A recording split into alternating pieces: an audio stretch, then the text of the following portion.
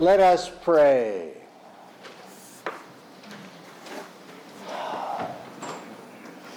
Dear Holy One, I find myself in the awkward position yet once again, standing up like I know what to say about you, and I don't. But God, you do know I'm trying to love you, and I ask that as a result of these few moments, as we reflect on this gospel text, I'm not going to ask that we understand you better, because I don't know that that's possible, but I do ask that we would love you better. And I ask that we'd love each other better. And I ask that we'd love ourselves better. And I know we need your help to do even that. So I ask that you would send your Spirit to help us in these good things of loving you, loving each other, loving ourselves. And I ask this in all of your holy names. Amen. Amen. So this text from our lectionary this morning in the Gospel of Matthew that Lori read to us is once again one of those mysterious Advent texts. So we have John the Baptizer, according to Jesus, one of the finest human beings that's ever lived. I mean, boy, wouldn't you like that on your resume? No human being born of men and women is any better than you. Jesus of Nazareth. Whoa! I wouldn't mind that on my, church profile. But, and John, as we find him in this text, is upset and befuddled. He's in jail. He's in a prison. Probably Machaerus prison was the name of it, that was under the rule of King Herod. Herod put him in jail, and he's been in this dungeon, in this pit, in this hole in the ground for who knows how long. John, who was from the desert, from the wild, a man of the earth, of the wilderness, stuck in a hole in the ground. And he sends friends to Jesus, saying, Jesus, are you really the liberator that's to come, or should we be looking for somebody else? If you're the one, get me out of here. Exert your power. Liberate me. I'm in a hole in the ground. I'm the prophet of God. Jesus, are you the liberator we were expecting, or is there somebody else? John is confused. He wants God to exert God's power, not just for himself, but to get rid of evil King Herod and all his minions, and to kick those stinking Italians all the way back to Rome, so that we can be in charge of our own country and our own land yet once again, and be the people of God that we were meant to be. God, what, you're asleep at the wheel? Jesus, what are you doing? That's basically what he had his friends say to Jesus. And Jesus' reply is somewhat befuddling.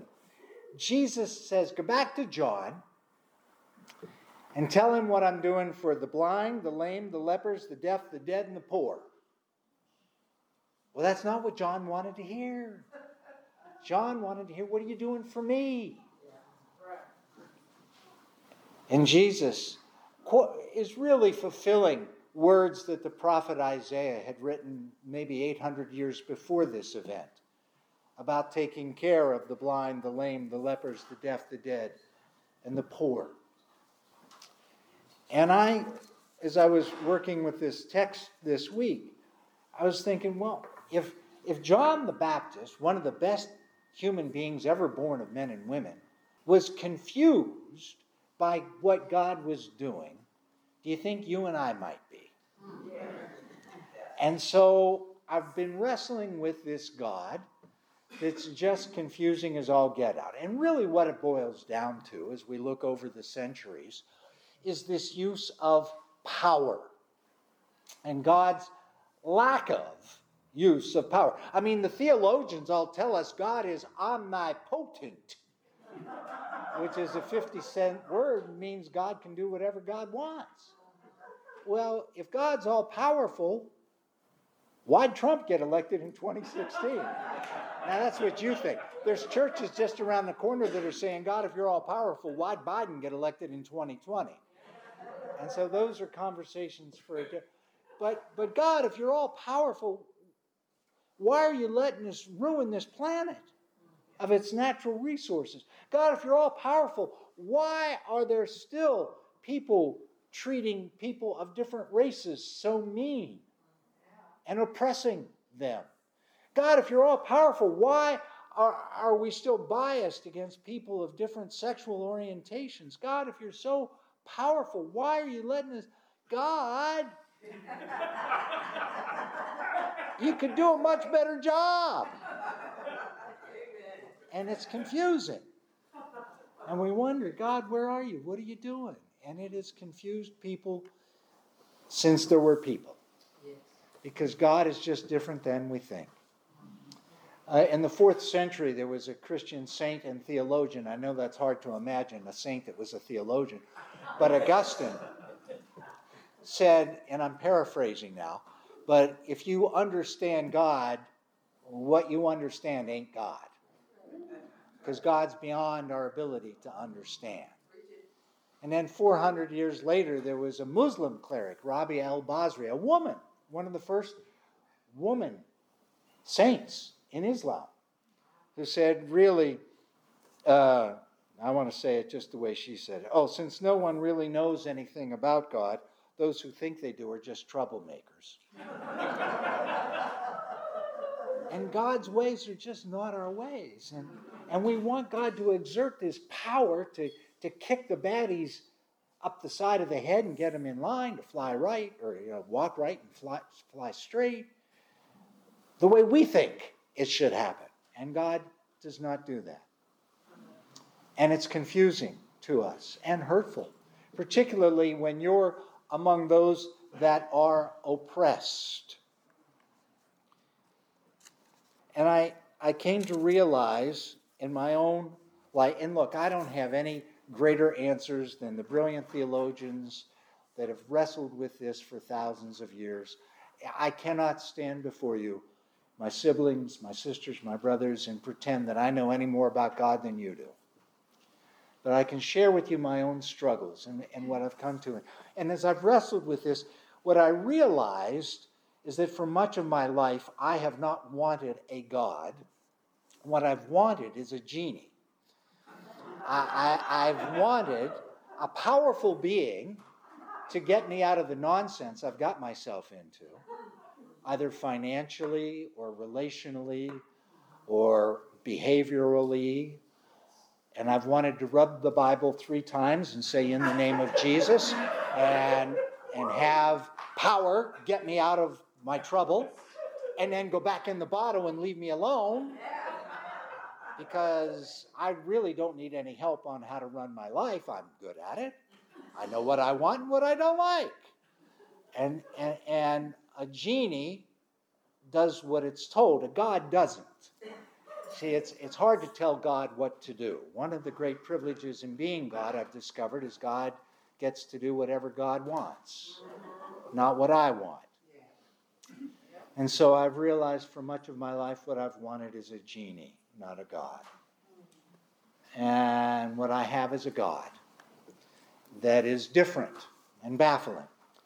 And one of the texts that has helped me clue into this is not a biblical text. It's a text written by Elie Wiesel, who was a Jewish man that survived Auschwitz, the concentration camp.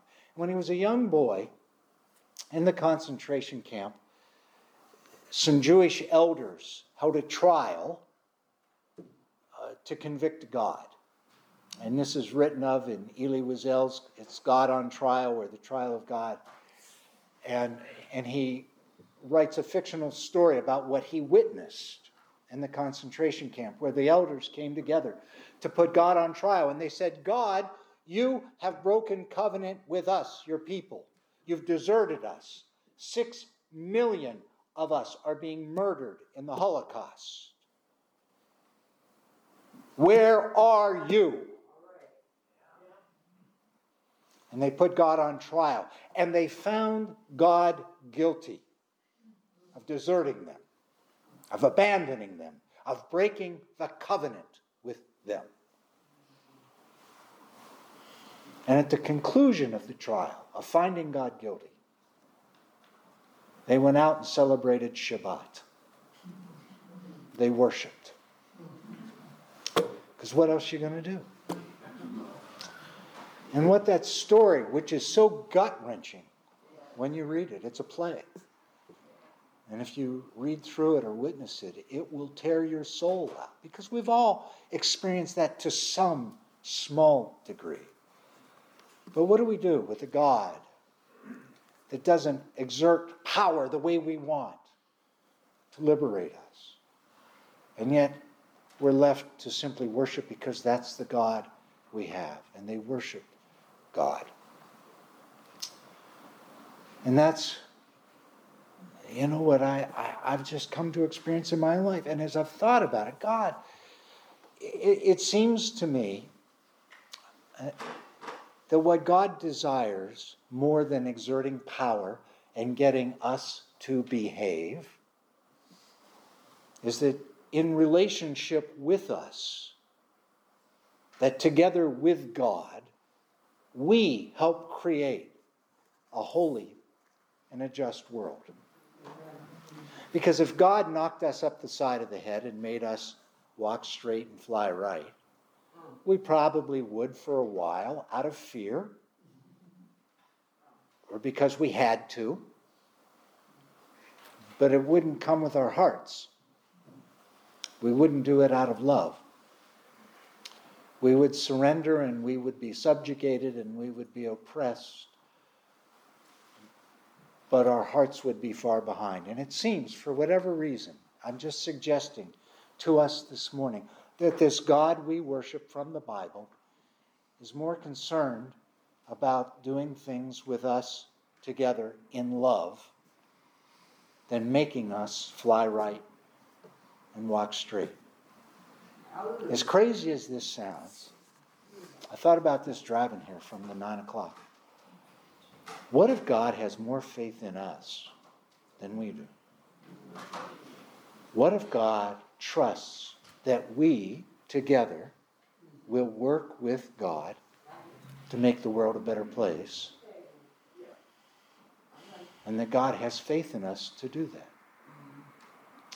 I read another Jewish rabbi this week, a woman named Sharon Sobel, who says the task of bringing holiness into the world, which is the main obligation of every Jew, has always been seen in the Bible as a partnership, a combined projects of humans and God. And so what I'm suggesting to us, my sisters, my brothers, my siblings, is that it's together we're trying to follow Jesus on this path of radical love. That we're doing that in partnership with each other and in partnership with God, trying to create a more equal, a more just, a kinder world for all. Not just human beings, but for the animals and for the earth itself. That's the good work we are involved in with a God who just confuses us to no end.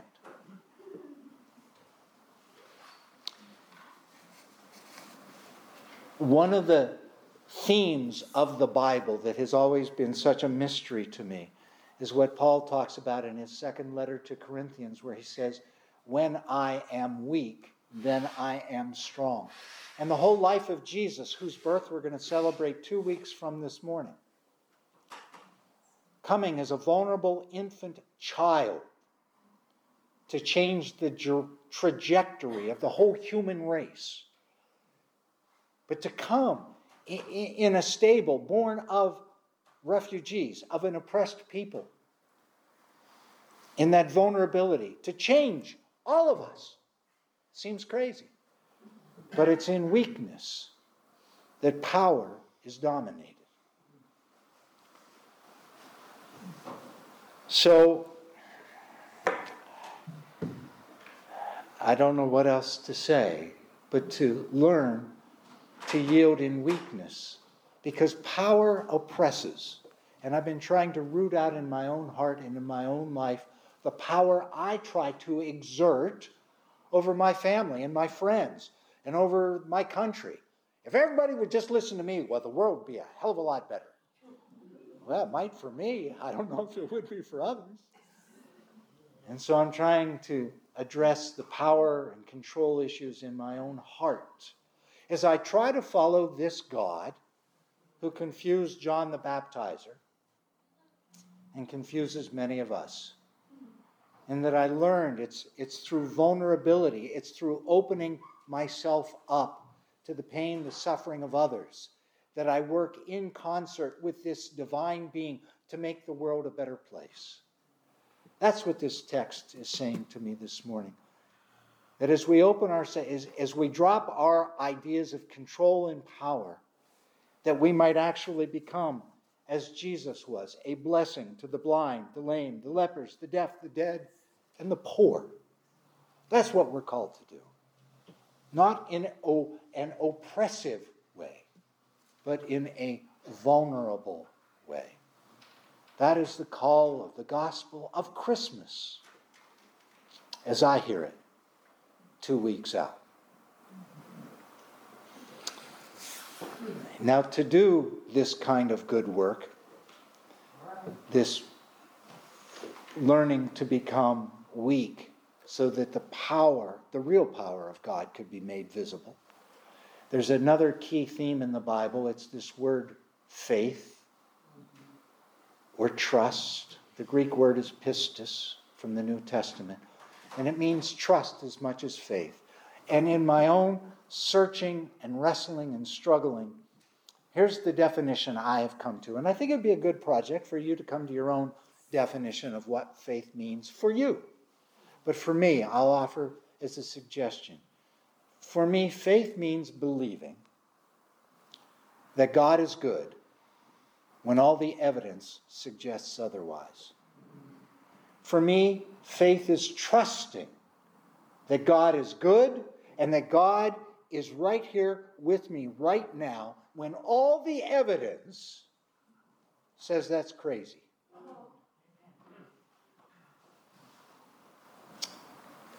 I can honestly tell you that's what's gotten me through the 50 years or so I've wrestled with this divine other that is just confounding. And I suggest you might try it for yourself to help you get through whatever it is you need to get through.